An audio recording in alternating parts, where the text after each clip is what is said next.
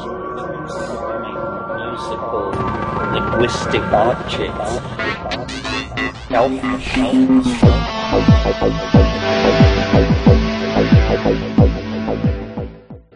Greetings from Psychedelic space. This is Lorenzo, and I'm your host here in the Psychedelic Salon, and today is day 177 of Occupy Wall Street. And I'm sorry that I have to begin with some sad news, but our dear friend and psychedelic pioneer, Gary Fisher, has passed on to his next adventure. Of all the research that was done in the early years of this psychedelic resurgence, Gary's, I think, was probably the most far-reaching and most promising, and unfortunately it will most likely never be repeated. As you know, Gary achieved some really amazing breakthroughs with autistic and schizophrenic children. Breakthroughs that, had his research been allowed to continue, might well have resulted in cures for these terrible diseases. Although Gary and I had quite a few conversations over the years, he generally didn't want me to record them. Fortunately, of course, I was able to convince him a few times, and so I think we have about 6 podcasts here in the salon that feature Gary and some of his stories. But just to give you a very brief idea of his involvement with the early resurgence of psychedelics, in addition to his pioneering research work, it was Gary Fisher who guided Timothy Leary on his very first LSD trip. And it was Gary who, along with his wife and 3 small children, accompanied Leary and his group to their Mexican retreat and then on to through their romp through the Caribbean and finally to Millbrook during the early days there. And I'll put a link to the Gary Fisher archive along with the notes for today's podcast. And if you get a chance, you may want to revisit a few of those podcasts and see if perhaps the work of Gary Fisher might inspire you to pursue a career in psychedelic research now that the field is once again becoming respectable. On a more cheery note, I am very happy to report that the last of the videos from the workshop that Bruce Damer and I gave in January has now been posted on YouTube. Also, I should note, our next event, which is a weekend workshop that will be held at the Salon Institute in California, is now about 2/3 full. So it looks like we'll be having a full house for that event, which will actually be my very first visit to that fabled home of so many of the Terence McKenna lectures that we've heard here in the salon.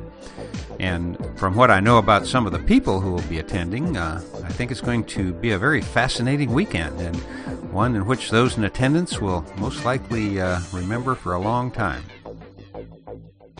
And one more thing before I introduce today's talk is that I want to thank our fellow saloners who either bought a copy of one of my books or who made a direct donation to help offset some of the expenses associated with producing and distributing these podcasts.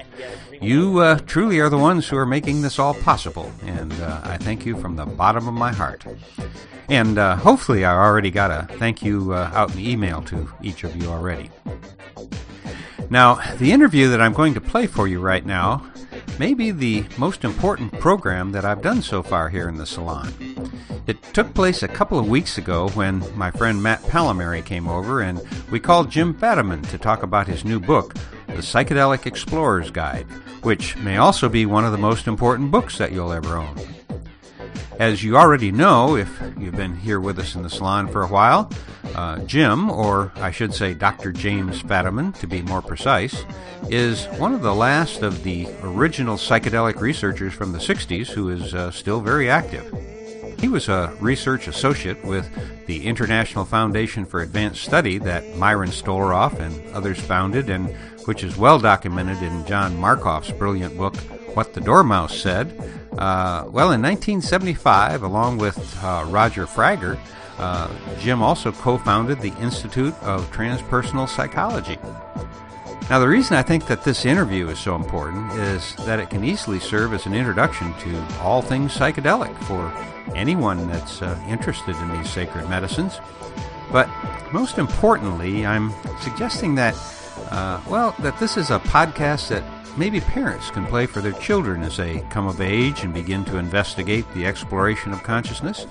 And also, as strange as this may sound, this would be a great program for our younger saloners to play for their parents, particularly parents who missed the first phase of the psychedelic resurgence and themselves know little or nothing about how to better approach these substances. Although I planned on cutting out all of our initial conversation where we were just kind of shooting the breeze, I decided to leave in a little part of it and pick up in the middle of our chat just before I turned it over to Matt for the interview itself. And here it is. We're all still trying to save the world. For a while there, when I stopped trying to save myself, or stopped trying to save the world, I wasn't saving myself, so I got back on board here after a few years off, I feel the same way. Yeah. Very much so. Yeah. And I'm so encouraged by all the Occupy movement, which I've gotten kind of deeply involved in just, by following it and podcasting about it. But, it's amazing the people I've met through that, the cross-section of people involved. It's very, very encouraging to think Very encouraging. Yeah. And also, a large percentage of them came to some of their conclusions by using sacred substances.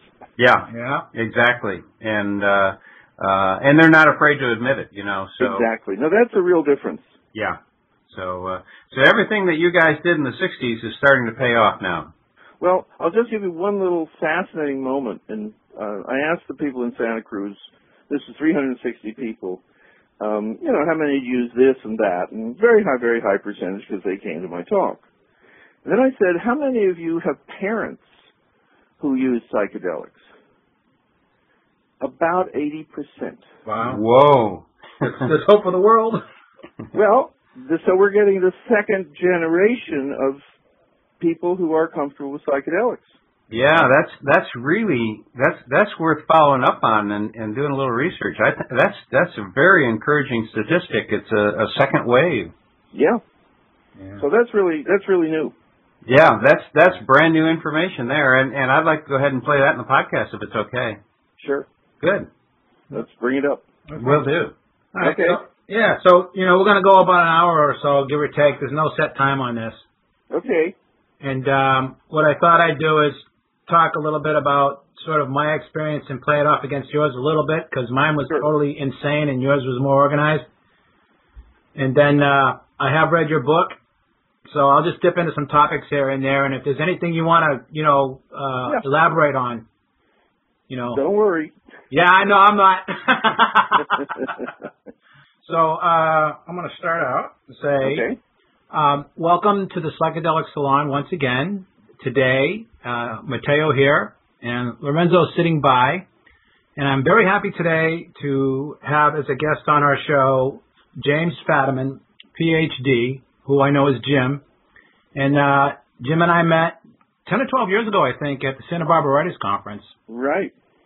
And I'm here to talk today, and Jim is here today, to talk about his newest book, The Psychedelic Explorer's Guide. But before we do that, I want to mention that when I met Jim at the Santa Barbara Conference, he had recently published his novel, The Other Side of Hate, H-A-I-G-H-T. And we connected, and we traded novels. And I have to say, it's a really well-written novel, so I'm giving it a plug here. Because, anybody who's younger has heard about the big San Francisco scene in the Summer of Love in the 60s and all that. And The Other Side of Hate is, to me, a really good, though fictional, slice of that. And the funny thing about fiction is, one of the definitions of fiction is that you're telling lies to tell the truth. Right.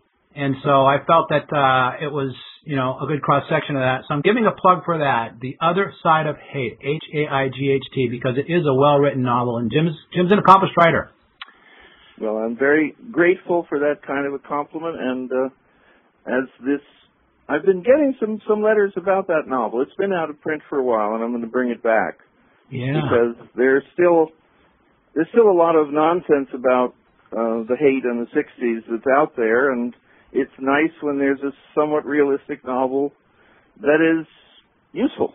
Right. and it tells some truth. If you don't mind, too, I'm going to give a little of Jim's background. I've come into my psychedelic research through the back door or the side door or almost the jailhouse door. I have not been on top of things in that way, but I've been coming around slowly, whereas Jim has been on it all along. So he did his undergraduate work at Harvard and his graduate work at Stanford, doing research with the Harvard group, the West Coast Research Group in Menlo Park, and Ken Kesey. He's a former president of the Institute of Noetic Sciences and a professor of psychology. He teaches at the Institute of Transpersonal Psychology, which he helped found in 1975. He's an international conference presenter and a workshop leader, a management consultant, and he's authored several books and textbooks. And I'm going to just go on just a little bit more. Sure. This is on the book here. It says, called America's wisest and most respected authority on psychedelics and their use. James Fadiman has been involved with psychedelic research since the 60s.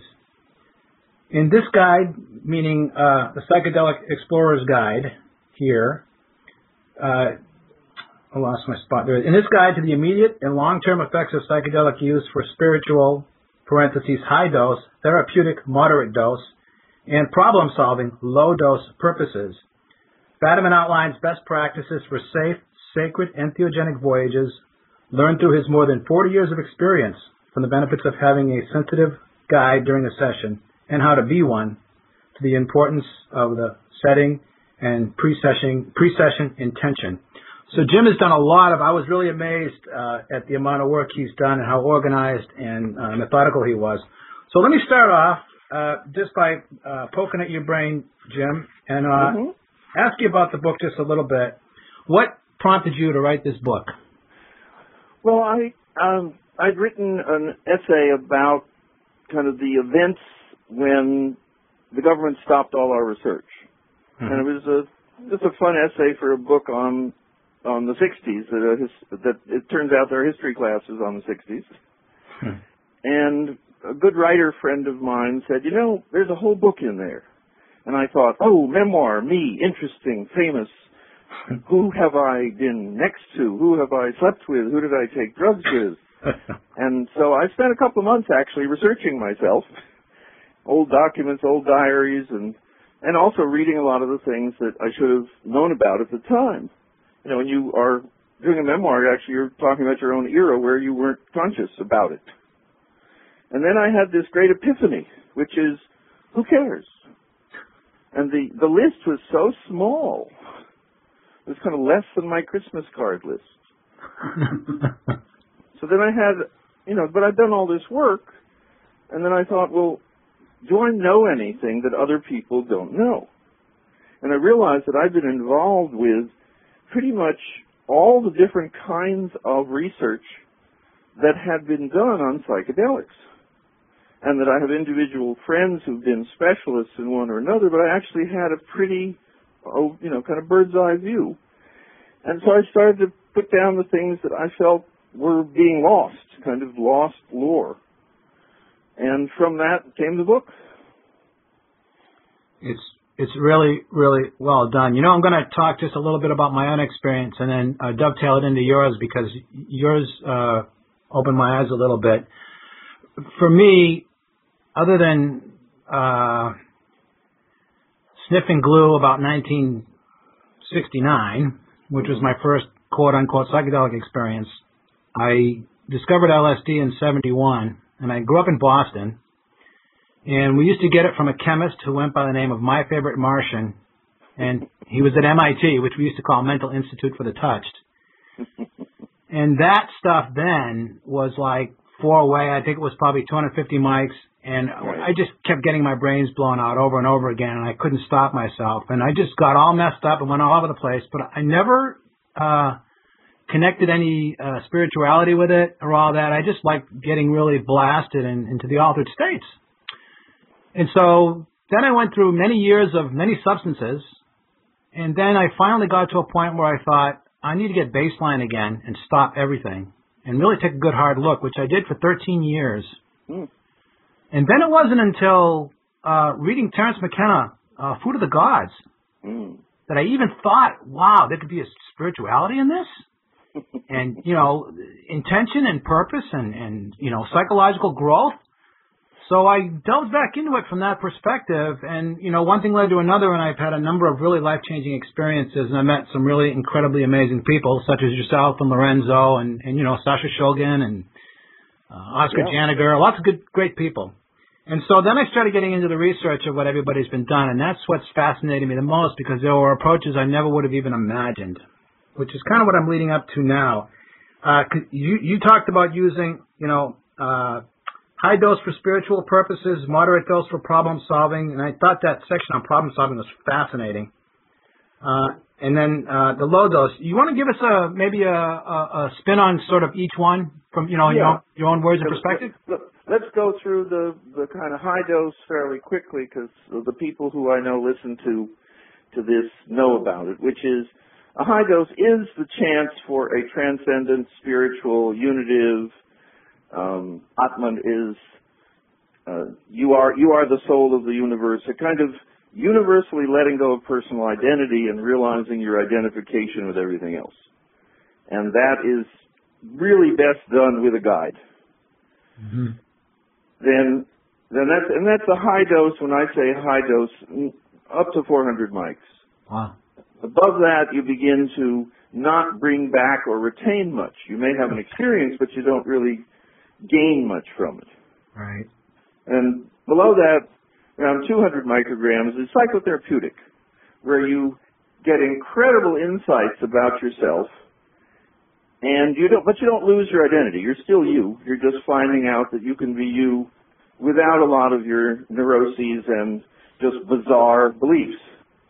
Just talked to a young man yesterday who said he had this really tough experience with such and such a drug, and I said, what happened? He said, all my beliefs turned out to be false. And I said, sounds like a pretty good experience to me. Yeah. And he suddenly got it and laughed. So that's that level. Uh-huh. And those are ones I think a lot of us know about. But when you get down to, say, 100 micrograms, it turns out with a lot of set and setting, a lot of very careful putting a scene together, that people with serious scientific problems, which in a sense almost obsess them because they're so important to them, can actually have scientific breakthroughs. And there are only, at this point, only 2 Nobel Prize winners have acknowledged how the use of psychedelics helped them become Nobel Prize winners. But the work that we did with senior scientists in half a dozen fields and architects and designers was quite mind-blowing in terms of how much people could focus not on the universal truths, not on that we're all loving beings, and not on their own psychological issues, but literally staying tightly focused on the problems that matter to them enormously in this world. And when I say scientific breakthroughs, the nice thing is when you have scientists with problems, you're not driven to kind of give them some little test and say they went from a 6 to an 8. But you find out, did the company produce the product? Was the idea patented? Did a peer-reviewed journal publish the ideas? And that was our criteria.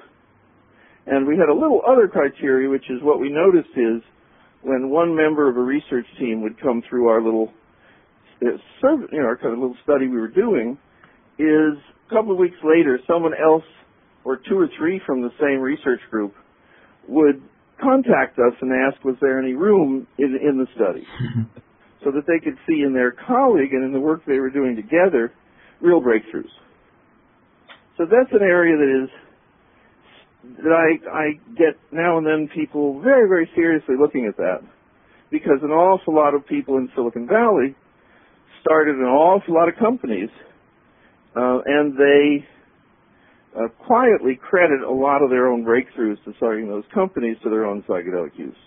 So it's really made a huge difference in the culture, even though the scientific and medical establishment hasn't spoken about it.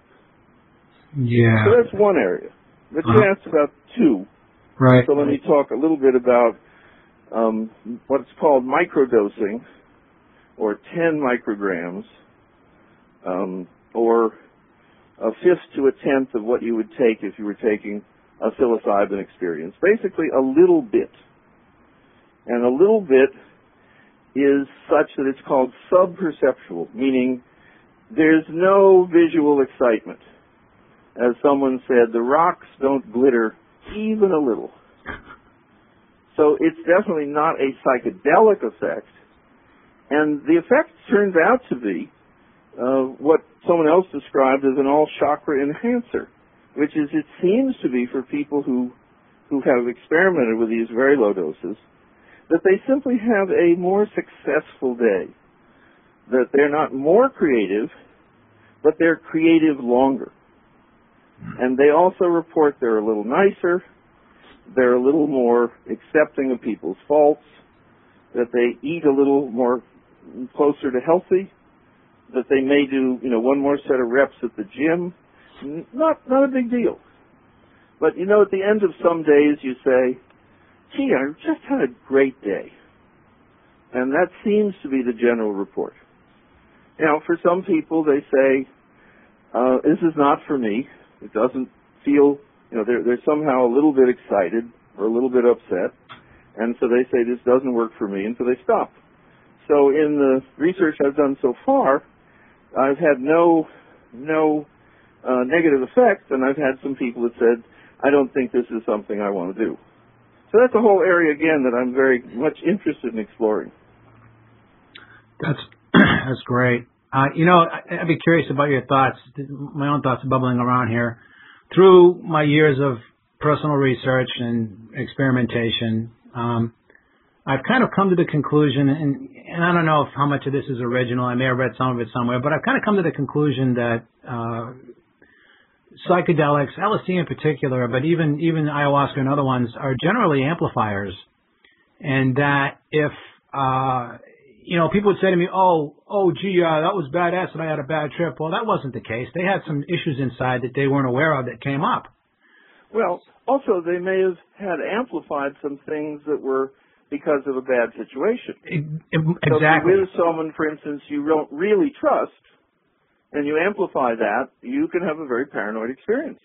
That's my point. So for me, it's sort of an overall amplifier. So whatever's inside there, if you take a big dose and you have these revelations of things that were inside of you weren't really aware of, and then through the degrees of taking it down to the lower levels, for me, it is a perceptual enhancer. Terence McKenna talked about the hominids coming out of the trees and then eating the mushrooms, and mushrooms at small doses enhance edge perception.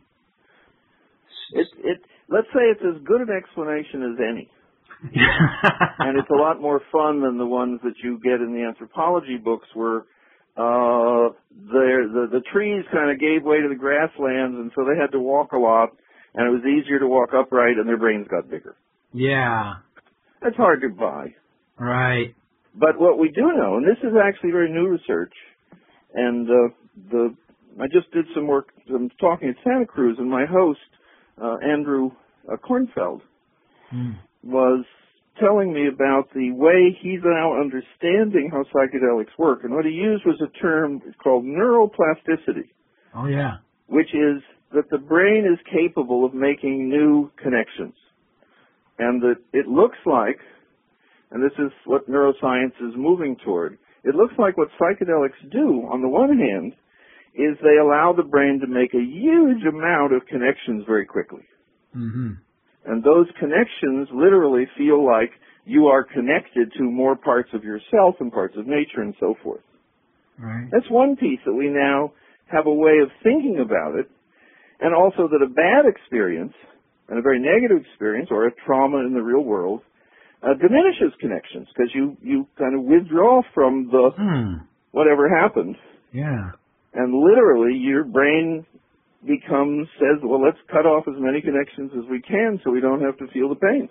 That's amazing. So that's a nice notion. Yeah.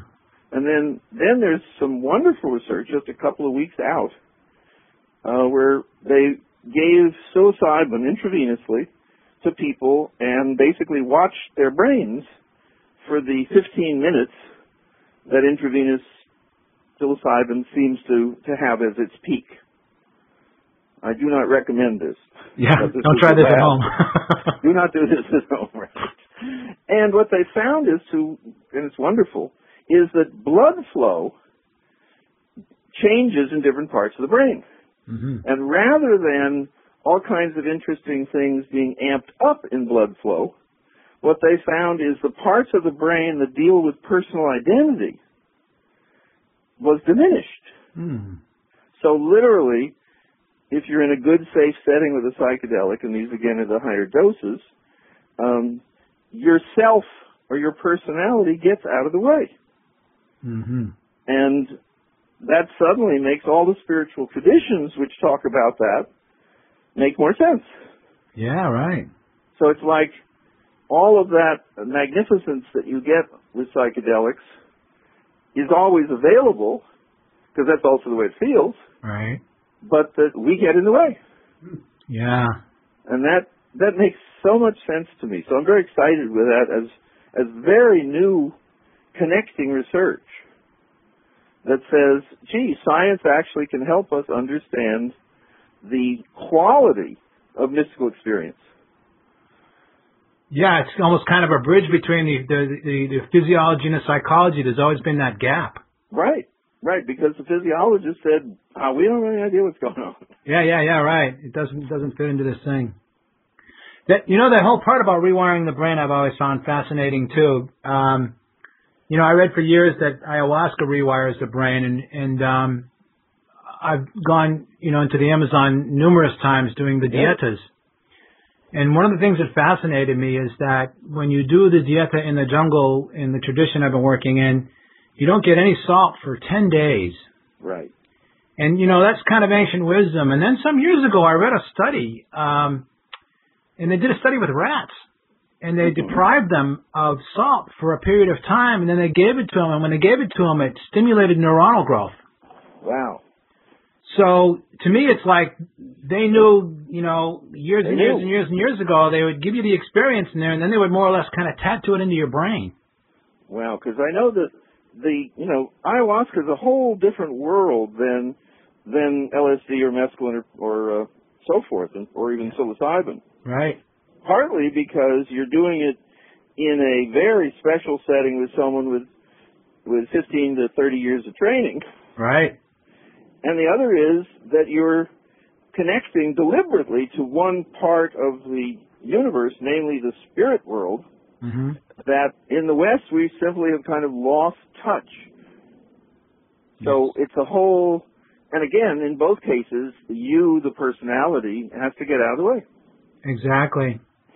It really is fascinating, because even in the spiritual traditions and the medicine men and all that, it's all about sort of getting out of the way. There's an old medicine man, I think he was Sioux, by the name of Fool's Crow, and he was a great healer, and he called himself a hollow tube, because he said, it's not me, it's just coming through me. Yeah. And the other thing I'm always quoting for some reason is that some years ago they interviewed all the people they considered to be geniuses, and every one of them to the person said, it's not me. Yeah. So, there's something here in terms of connecting with what's bigger than us. Well, we've had it in the West, but it's kind of been pushed off to the side, where in the arts we talk about the muses, who are these spirit beings who get you to be a better poet or a better sculptor or a better painter, and that they help you. And then you get to the wisdoms traditions, such as your win with ayahuasca, where they say, well, of course. Yeah, right. How else do you think you can do that stuff unless you have the spirit world assisting you? Yeah. So maybe it's, as we get out of the way, not only is, we get amplified, but also we can pick up these other stations. Right. That's a good analogy right there. Yeah, Maslow used to talk about that there was this very small voice that basically would tell you to do the right thing. Yeah. And he said the problem is that it's not very loud. And if you have other voices inside of you that are loud, you can't hear it. The still small voice within. Right. Yeah. And my understanding, and you can elaborate, my understanding is the idea is to sort of get the whole band singing the same tune. Yeah, and what we're doing is beginning to bring together, Western science, Eastern kind of spiritual science of understanding consciousness, and really the kind of South American plant wisdom.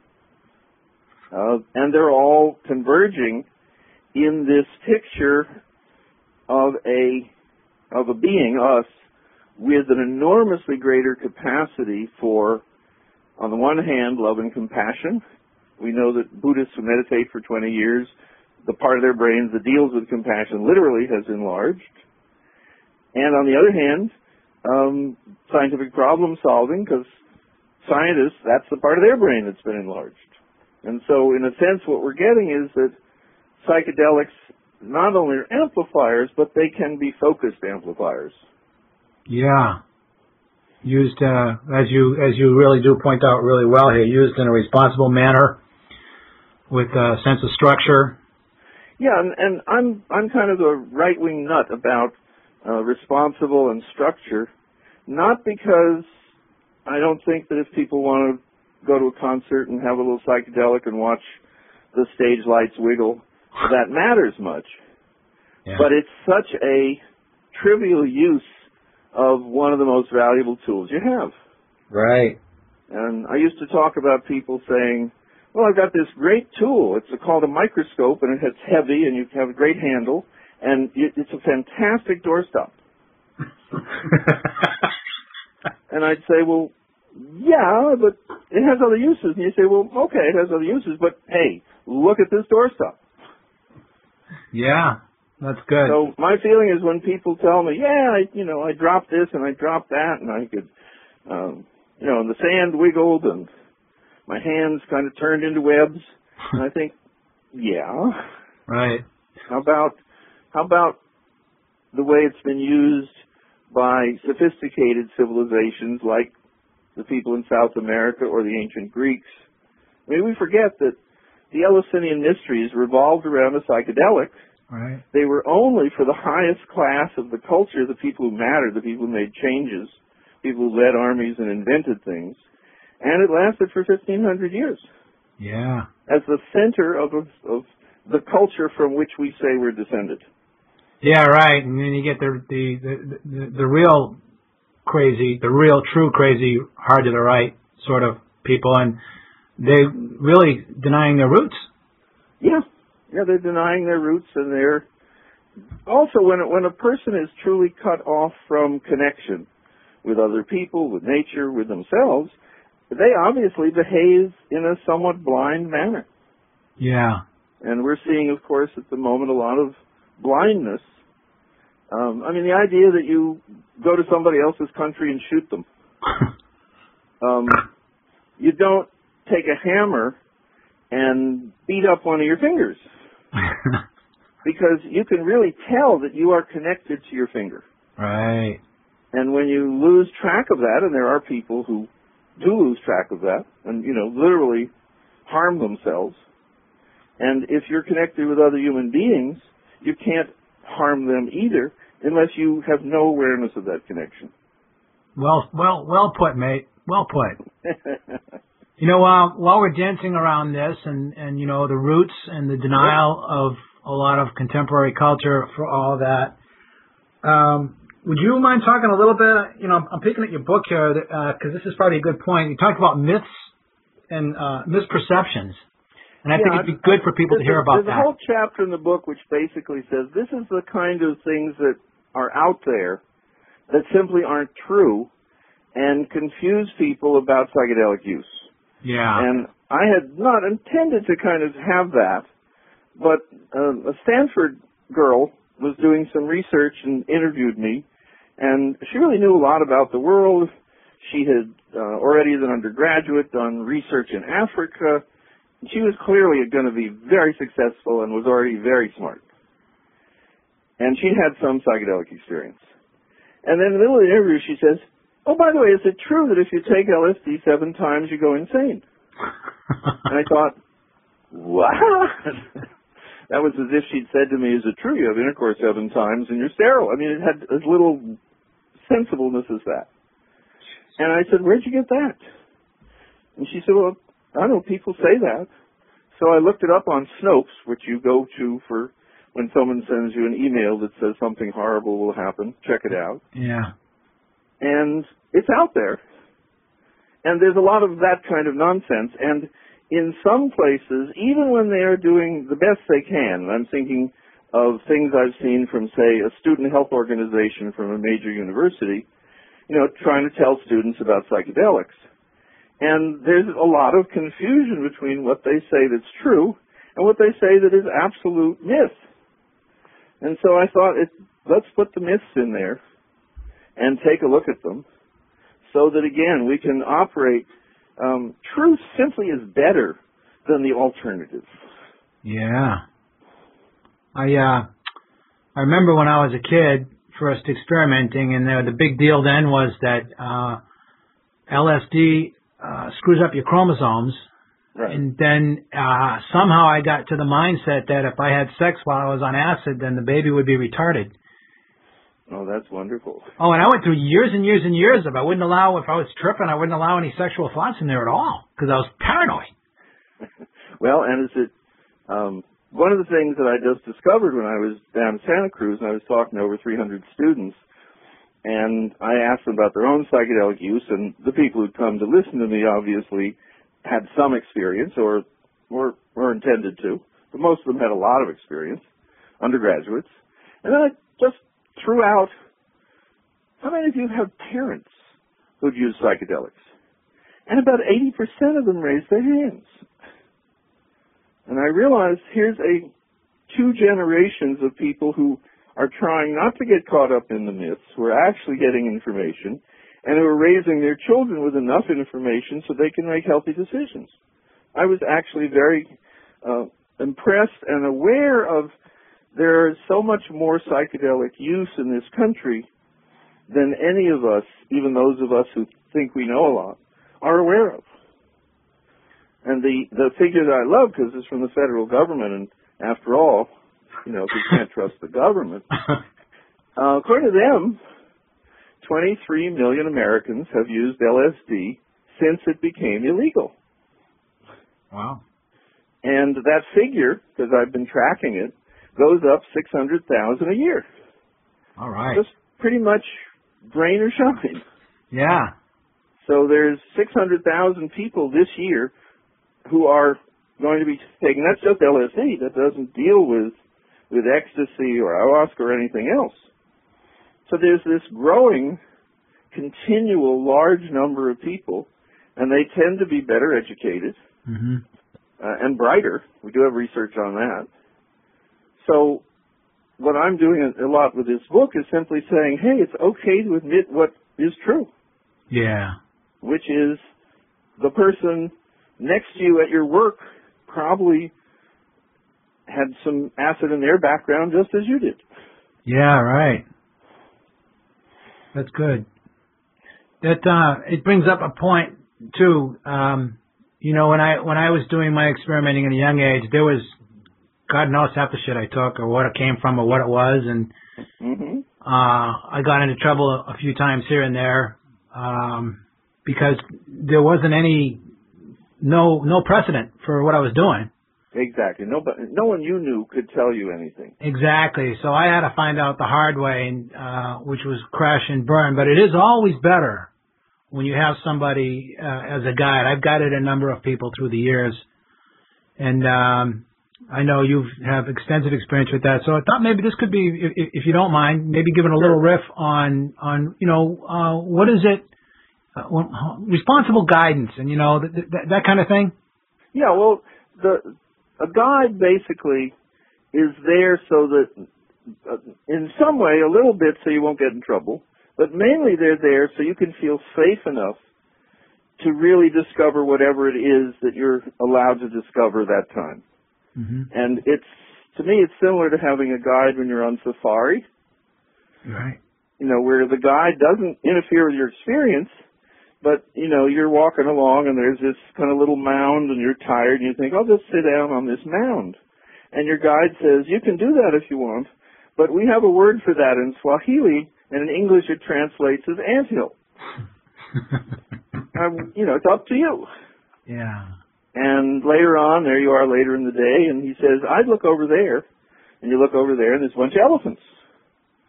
And a little later he says, you see that rhinoceros that's coming towards us? I don't know about you, but I'd stand behind a tree. So he's not preventing you having your experience. Right.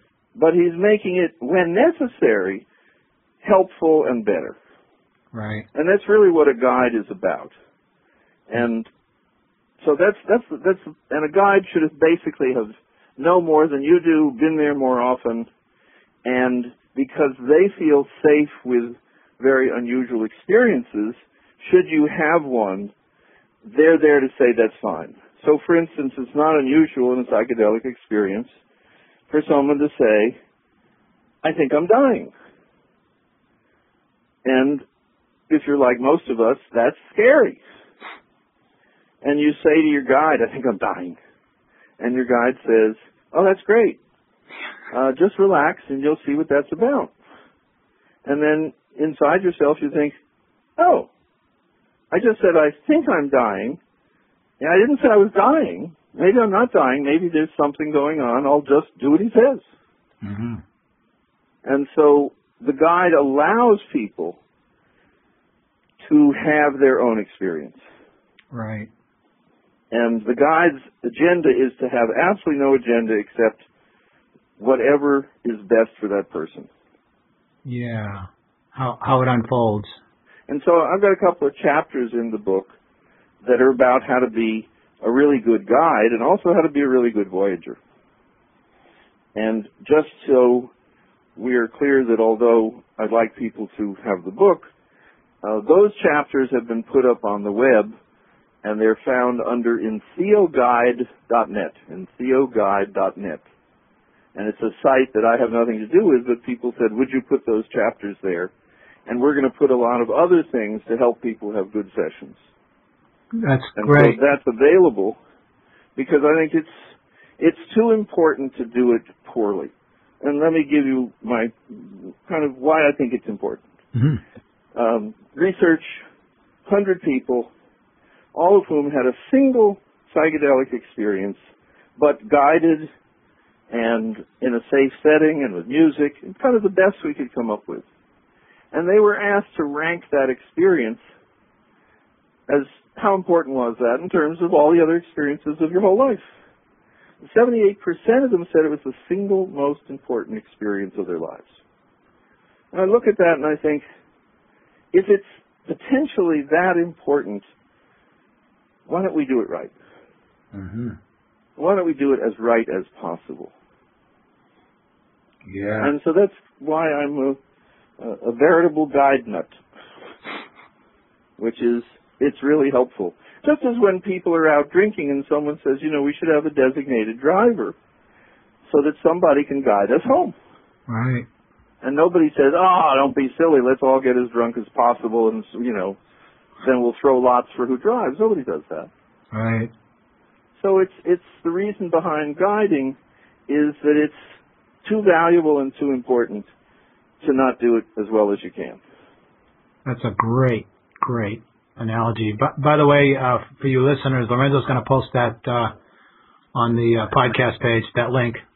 Great. So people can get to it. Do you have any other, I don't remember, Jim, so forgive me. Do you have your own webpage or any other place you want to I do. JamesFadiman.com has a whole bunch of talks at the moment.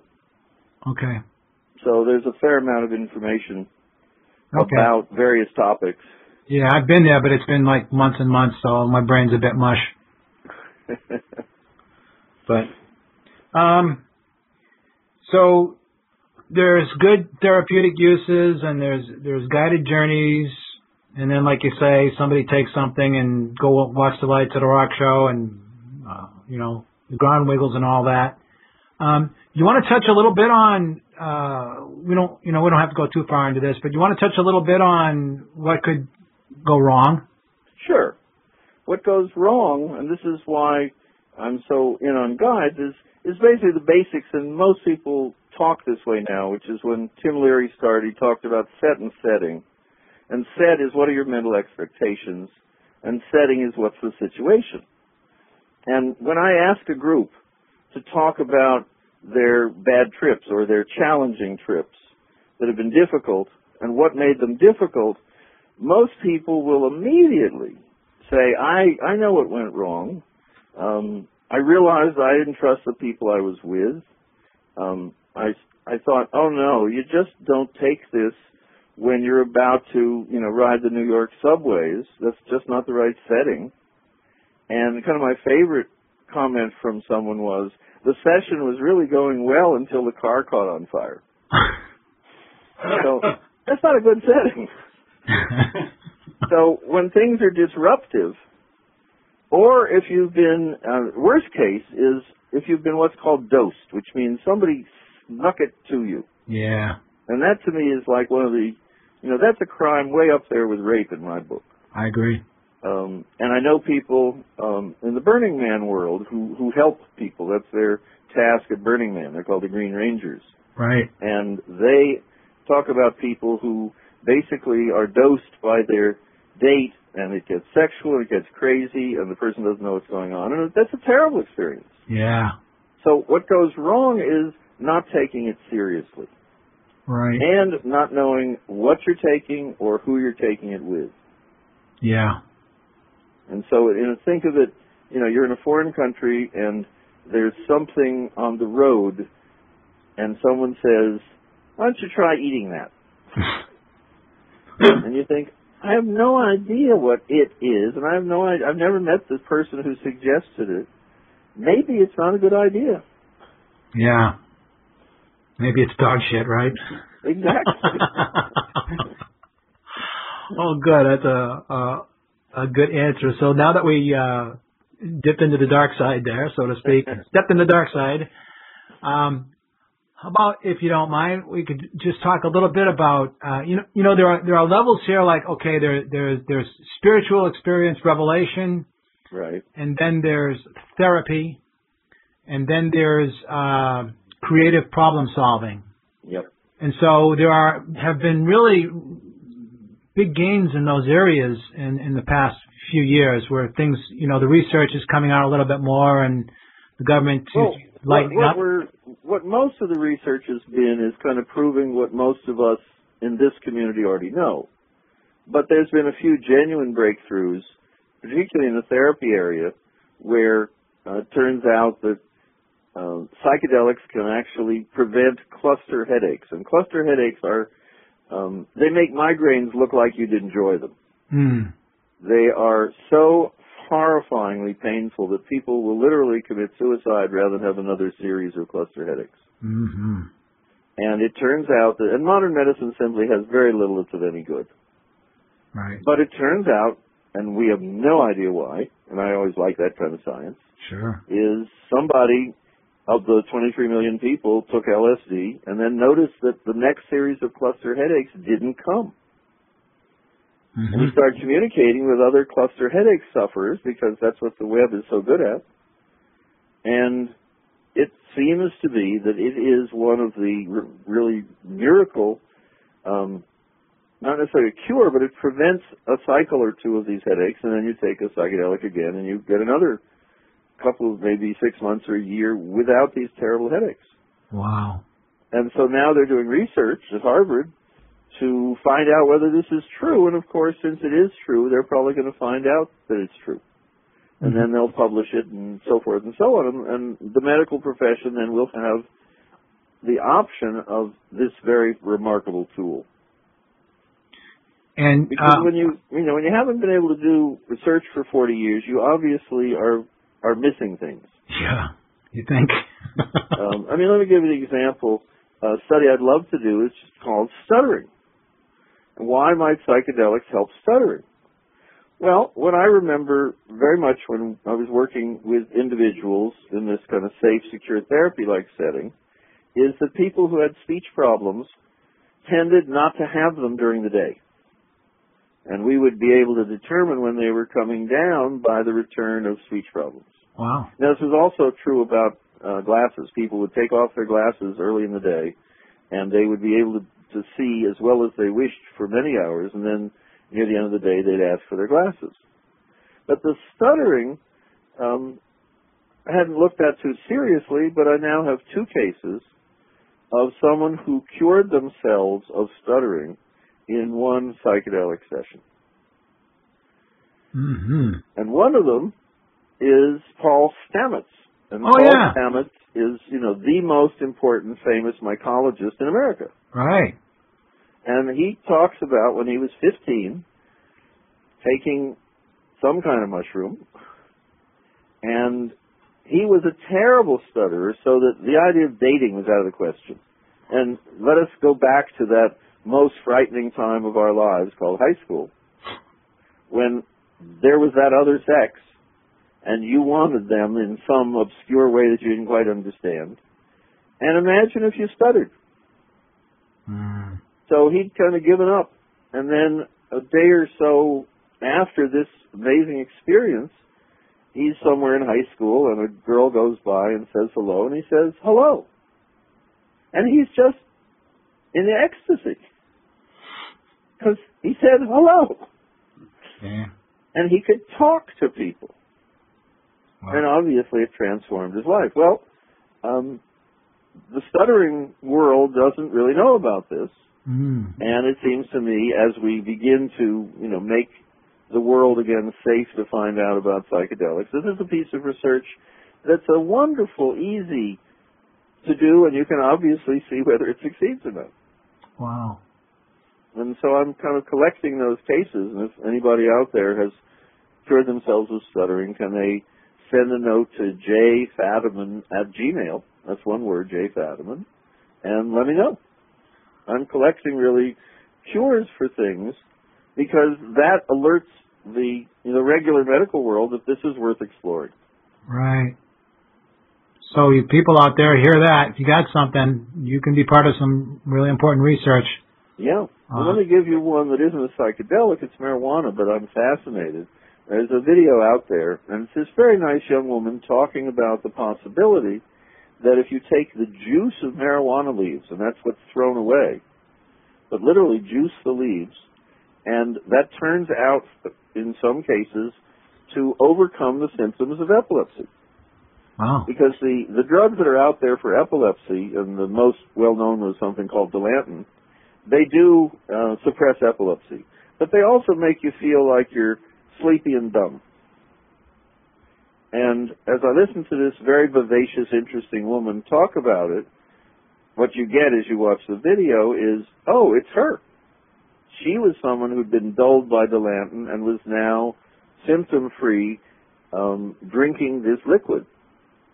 And the point that she said is that what happens when you smoke marijuana is it undergoes some chemical changes, so that the juice is really not particularly, doesn't get you high, but it has this remarkable property. And so that's, I haven't followed it up, but if I were, interested in epilepsy, I sure would. Sure. So there's a lot of interesting things out there that, because we're now allowed to do the tiniest bit of research, we are discovering. Uh-huh. And the last one that kind of is very exciting, because it's a huge population, is post-traumatic stress disorder. Right. Which, again, the traditional medical model is kind of tranquilizers and suppression, and it doesn't work very well. Mm-hmm. So that people who've been in therapy with drugs for, say, 30 years or 40 years because of Vietnam still are not much better. Right. And there has been some really breakthrough research that MAPS put out with MDMA, with ecstasy, that it is part of therapy, what they call MDMA-assisted therapy, can break the cycle of post-traumatic stress. Mm-hmm. And they're now working with veterans. And then you start the numbers. We have probably between 400,000 and 700,000 veterans of the last kind of nutty wars coming back with post-traumatic stress disorder. Mm-hmm. And it's not a psychological condition. It's a condition really that's deeper, that's really kind of the soul. Yeah. because it isn't that you've been fired on by other people. That's scary, but it's not the depth of the problem. It's when you've been basically in fear 24 hours a day, 7 days a week of the people you're supposed to be liberating and saving. Right. And that many of our soldiers have either killed or attempted to kill civilians. Yeah. And what do you do when you're in your Humvee and you're driving and there's some children playing in the road? And your sergeant says, drive. It might be a trick. Mm-hmm. And it might be. It might be if you stop, you get blown up. Right. So you drive over the children. Yeah. And then, because this is war and this is macho, you can't really let go of that trauma. Right. Well, it turns out with MDMA, you can really become a healthy human being again. Right. And the first group of research that was published is a lot of people who were admitted to the study. By the end of the study, they were fully employable, and they basically didn't have enough symptoms to get back in the study. Right. So that's another whole area that's new, and that's really exciting. Yeah. Can I ask you one more loaded, jaded, sinister kind of question? Load up. Fire at will. Fire at will, yeah. We'll find will somewhere. I know in the reading I've done on the MDMA PTSD studies, more often than not, the subjects need maybe 2, maybe 3 sessions. Then they're guided by psychotherapy and they're done. They don't need to keep taking MDMA. They may want to, but I mean, they don't have to, whereas they would be on, say, Valium or some other. Exactly. They come off of medications because they don't have any symptoms. Right. And so what's the loaded question? Well, here's the thing. Like LSD and the cluster headaches, it breaks the cycle. And it sounds to me like with enough of that, you wouldn't have to need constant medication either. Would that be a fair statement from what you know? Well, what I'm not as quite clear because they are looking at it. But it looks like with cluster headaches, literally, if you're a sufferer, you can put a date on the calendar when the next series is going to come. Okay, so what I'm driving at is, do you think there's going to be resistance from pharmaceutical companies who want to have a debit on your credit account so you get your Valium every week? Do you think there's going to be resistance to these new breakthroughs that are happening with, one or two doses? Let me give you the one where the resistance is going to start. Antidepressants, which are the most popular drugs in the country. That's what I'm driving at. Maybe 10% of the population is on them. They're a daily drug. Right. Pharmaceutical companies obviously love daily drugs. Right. And they may not work very well, but getting off them will give you withdrawal. Right. So they meet a lot of the criteria for addiction. Mm-hmm. You don't up the dose, which is one kind of addiction, but you can't stop taking them. Right. And when you start on an antidepressant, it's 2 to 3 weeks before any effects will be found, which always seems very bizarre. Yeah. If I take an aspirin for a headache, I don't want to wait 3 weeks. Yeah. No kidding. So ketamine, which is an odd drug, it happens to be legal. It's used in veterinary medicine. It's an anesthetic. Yeah. But in a lower dose than for anesthesia, it has some psychedelic effects. And it turns out that it seems to, in the 1 or 2 studies now, stops depression in a couple hours. Wow. And in terms of your question, it seems to stop it for a couple of weeks. Right. So if you move from an antidepressant daily to another pharmaceutical, but every couple of weeks, that's very different. Yeah. It's going to hit So if we're going to get any resistance from the pharmacology world, that's it. See, there's no resistance with cluster headaches because we don't have anything. Right, yeah, it's true. Yeah, good point. And there isn't really resistance with the MDMA and post-traumatic stress because it's such a monstrous problem. And again, we don't have anything that's very good. Good. Excellent. Good point. Good. So the nice thing is there's enough ways in which we can use psychedelics successfully for healing of various kinds of things. Just as in a sense, one of the questions that you might have said is, well, if psychedelics at a high dose can give you a mystical experience, is there going to be pushback from the churches? And the answer is, in the 60s, there was. Yeah. And what I'm seeing now is there is remarkably little resistance to any of these breakthroughs. And let me give you kind of my favorite example, which is at Johns Hopkins University, they did a study. They found out, and this is not going to excite anybody in this audience, that if you take people who wish to have a spiritual experience, who are mentally very healthy and involved in spiritual practices, and you give them psilocybin in a spiritual setting with a spiritual, basically set setting and guide, that, whoa, they have spiritual experiences. And like the 78% I talked about earlier, most of them indicate it's with, one of the top 5 experiences of their lives, and the positive results in terms of the way they look at their lives seem to last a couple of years, and that's as long as we've been watching them. Well, that's the study, and it appeared in one of those peer-reviewed, up at the top scientific, really dull journals. But within a week of its appearance, there were 300 media mentions around the planet. Wow. Now, where was the media mentions? Well, sure, High Times and so forth, but how about the Wall Street Journal? Now, the Wall Street Journal really isn't a big outlet for good psychedelic research results. Particularly if you're in the Occupy movement, they're not big Wall Street Journal people. You think not, huh? But there was this article in the Wall Street Journal. But the one that I love, because it says how far the culture has moved, is the Scottish Sporting News. Now, the Scottish Sporting News had a little story, and the headline was, "Shrooms Get You High." Okay? Yeah. Now, what that says to me is that the readers of the Scottish Sporting News knew what that meant. Yeah. Okay? And that the headline writer knew it was a good headline, and whoever, was the editor of the day who was looking at that issue thought that was fine. So we're in a culture where there's so much more, not tolerance, that suggests you don't know what you're talking about, but you're nice about it, but genuine knowledge about the way these things work. Yeah. So that when you then add science to it, there's a lot of acceptance. Nice.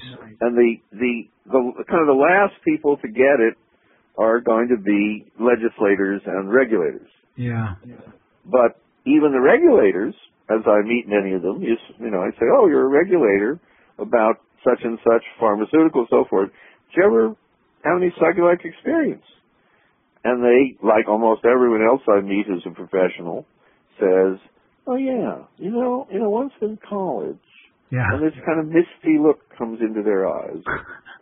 I remember running down the streets of my college town naked and yelling, "What are you all doing hiding in your clothes?" Right? And then, the kind of dreamy look goes away, and the three-piece suit and the tie, kind of reemerge, and the person says, "That was a long time ago." Yeah. But what I know is those people are probably doing a much better job of genuinely regulating rather than witch hunting. Yeah. Good. So the world is changing. Yes. Do you now, Portugal decriminalized everything. And I say everything, meaning heroin, cocaine, everything. Wow. 10 years ago. Yeah. So what happened? Well, everything that we think should did. Right. Which is use went down. Marijuana use went down, heroin use went down, everything went down. And treatment went up because the law said you're allowed to get treatment, and we have treatment for you if you need it. So people weren't afraid to get treatment, because if you get treated for illegal things, does that mean they send you to jail? Mm-hmm. Well, not if it's not illegal. Now, the big one, of course, is crime went down. Yeah. So here we have a 10-year experiment with a, civilized country with a sizable minority population from their African colonies. It's not as different from the U.S. as our kind of drug czars would like to think. Right. And it's all working really well towards everyone being healthier. So those are the things that are happening, and those are very exciting. Awesome. Do you have any final words of wisdom for us?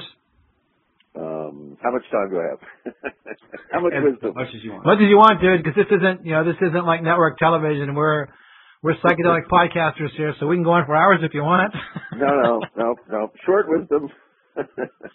Short wisdom is that there's nothing better than information about what you're interested in doing to your own body and mind. And that you do have the right to do things to your own body and mind as long as they don't hurt other people. And I recommend always that when people ask me really tricky questions of using 2 or 3 drugs at once or doing it while hanging upside down, kind of bizarre stuff, I say go to the Earwood site, look in the vaults, because someone has done something weirder than anything you've imagined, and they've told you about it, whether it was good or awful. And so we really have a great information store that was never available before. Mm-hmm. And the other thing is I go back to saying if it's really important and it really could make your life better, do it as carefully and as wisely and as sacredly as possible, because you are fundamentally part of a sacred universe that is linked together just the way the atoms in your body are linked together. And knowing that makes your life both richer and easier, and also when things are particularly awful, you have something to fall back on other than how could we destroy the planet with climate change, and how could we have all these wars and so forth and so on. It protects you from the depression by realizing that you are part of a larger system and that each one of us actually can do something about it, even if it's only to clean up our own heads. That's enough wisdom. That's awesome, bro. Thank you. I'm not blowing sunshine up your ass here, but this is one of the best interviews I've done. So good shit here. I think it's probably because I'm so fond of both of you. Well, the feeling's mutual. Okay. Sure. And Jim, I'm sitting here. I've got 2 podcasts that'll have to go out before this because we're podcasting the workshop that Bruce and I did. But I've been sitting here thinking, my gosh, I wish I could get this out tonight. I'm really sorry we've taken so long to get this interview in because this is important. Did it when the timing was correct. Yeah, and the timing is really correct. I think this information is fantastic that you put together here, and I really appreciate you taking the time to talk with us today. Well, I am delighted to. It's wonderful to hang out with friends and to get to share what is most wonderful and exciting in your lives. Amen. I want to. You guys get to be this wonderful. Remember the name of the gospel. They're called the good news. They say, "Hey, I got some good news for you." There you go. So you guys are, our version of gospel guys. Oh, well, right on, now brother. I want to sing a spiritual from my high school choir days. Yeah, Hey. So I want to reiterate that Jim's novel, The Other Side of Hate, Haight, highly recommended reading. I did enjoy it. I read it in like a couple of days. And his newest book, just out, a couple months now, is The Psychedelic Explorer's Guide, Safe, Therapeutic, and Sacred Journeys. So thank you, Jim, for being on the show, and thank you for taking the time to talking to our audience. They're really hungry for the wisdom that you do have. Thanks a lot. Thanks a lot, both of you. Thank you, Jim. This has been a lot of fun, and I'm sure this will bring some questions and stuff in from the kids, and we'll try to do this again in the future here. Well, if we need to do it again, we're just going to grit our teeth and do it. Yeah. Okay, guys. Or we'll just get together and tell sea stories or something. Absolutely. Okay, Jim. Well, thanks again, and take care now. Okay. Take care, bro. Bye-bye. Bye. Bye-bye. You're listening to the Psychedelic Salon, where people are changing their lives one thought at a time. So before I say anything else, I want to make it clear that, in my opinion, this book is an important one to add to your psychedelic library. And if you don't already have the beginnings of a psychedelic library, this is the perfect book with which to begin. And I have to admit that as much as I like my Kindle, it really feels good here in my little office to be surrounded by hundreds of books, and a good many of them of the psychedelic genre. After all, if that prediction of a major solar flare in the next 20 years comes true, all of our electronic books may become inaccessible. And now that I think of it, perhaps the question about what books you would want with you if you were marooned on a desert island, maybe it isn't so hypothetical after all. But we better not go down that rabbit trail right now. Now, to make my point about the value of Jim's book even stronger, I want to play a short conversation that I had the other day in which I asked my dear friend, Wild Bill Radosinski, to give me his comments about Jim Fadiman's new book. And for what it's worth, I've seen Bill's psychedelic library, and without a doubt, it's the most comprehensive that I've ever come across. And I've seen my share of them. But there are few people walking around today who have a wider grasp of psychedelic literature of all stripes than Wild Bill. And here he is. Well, it's I haven't read the little section at the end called Last Words, which is kind of like, is a little end piece. And I skimmed the checklist for the entheogenic journeys and stuff. I'm going to go back to that stuff. But I just completed the book, and I just think it's just, thank God, where was this back in 1970 when I really needed it? It's a beautifully written book too. There has a couple items in here from other people or written with other people, but his voice in the book is really it's a really beautiful voice. I can't think of a guy who speaks better for psychedelics today. Yeah, and he's this man. Yeah, he doesn't have all the. He doesn't have the flash, and he's not looking to collect a bunch of groupies and shit, like some of the people on the circuit. If someone was going to start out doing with psychedelics, I'd say take a real good read of this book first. And I think anybody wants to know about psychedelics, even people who are not, involved in it all and like to know what's going on. This is a wonderful book, especially when he talks about all the research and the stuff. It's heartbreaking. And you've got a lot of books. You've got a lot of. Oh yeah, I've got a lot of books. First of all, it's very clear, straightforward.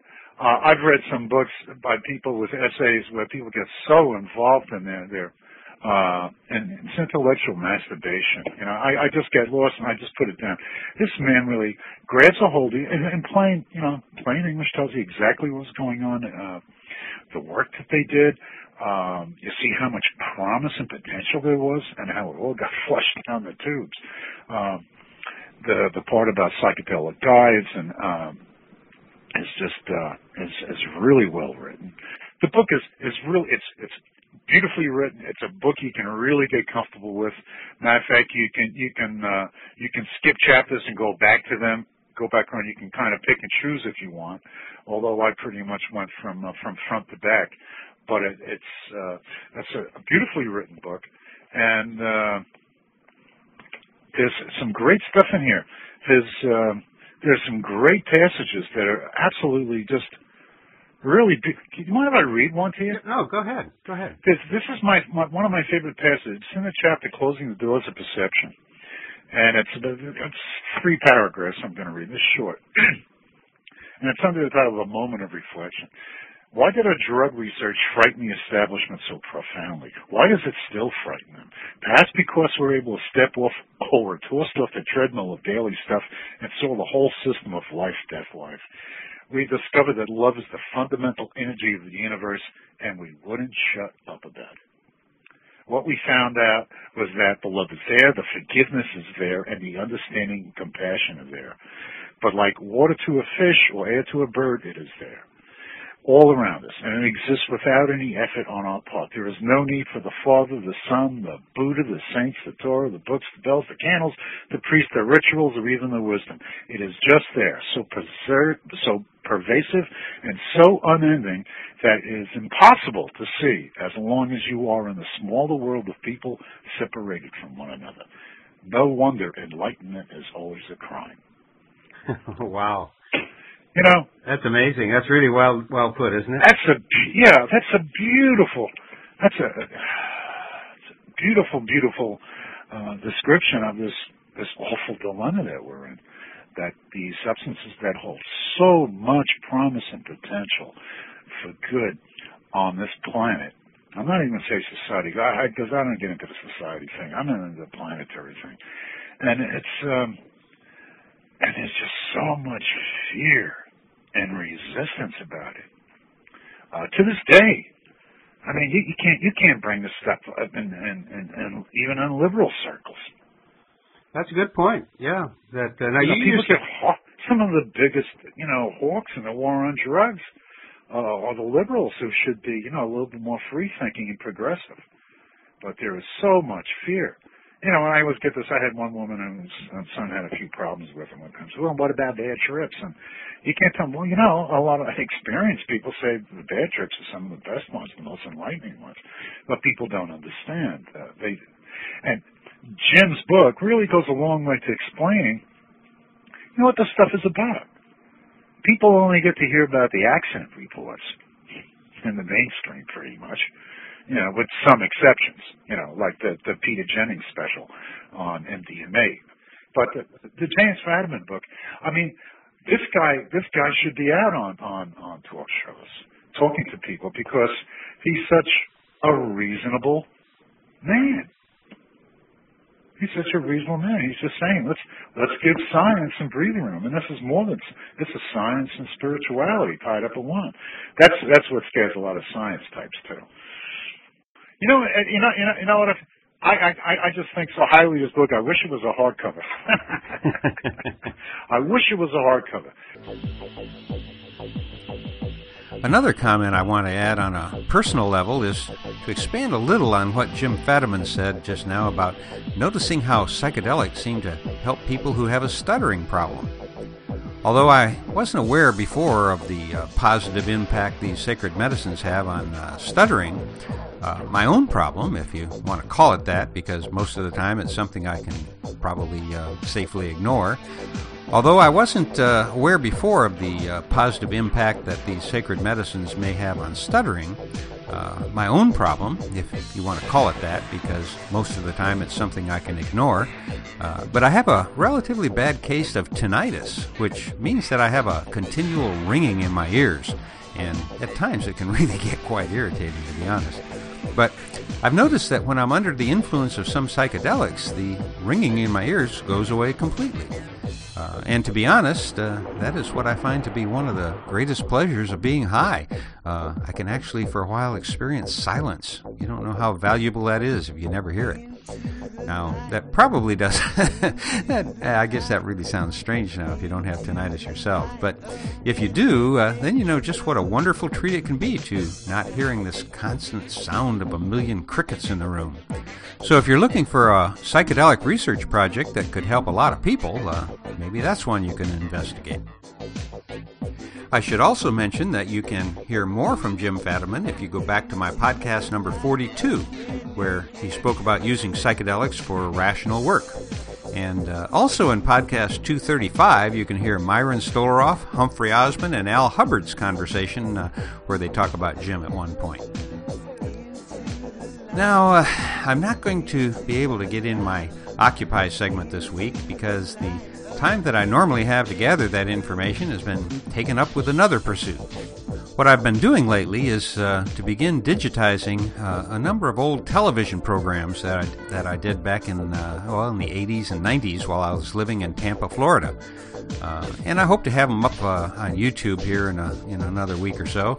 And what you may find interesting about at least the first one, had you not known that it was filmed in 1989 or so, that you'd probably think that it was a documentary about a current Occupy action. It's a documentary I did about the story of a hunger fast by John Standing Eagle in an attempt to block an open burn incinerator near where he lived. What I find most interesting about it today, actually, is that in the background you see a number of small children who were there with their parents. And if my math is correct, they are now about the age of many of the women and men who have taken to occupying various public spaces. And I wouldn't be surprised if some of the kids in my old documentary are now leaders of the local Occupy somewhere. At least that's my latest fantasy. And so I'm going to have to leave it there for today, at least if I'm going to have any hope at all of getting this thing online pretty soon. It's been too long since my last podcast, I think. As I said in the beginning, though, I think that this could be perhaps the most important podcast that I've done. And I hope that if you are just now gaining an interest in psychedelics, that you listen to this again and with your parents.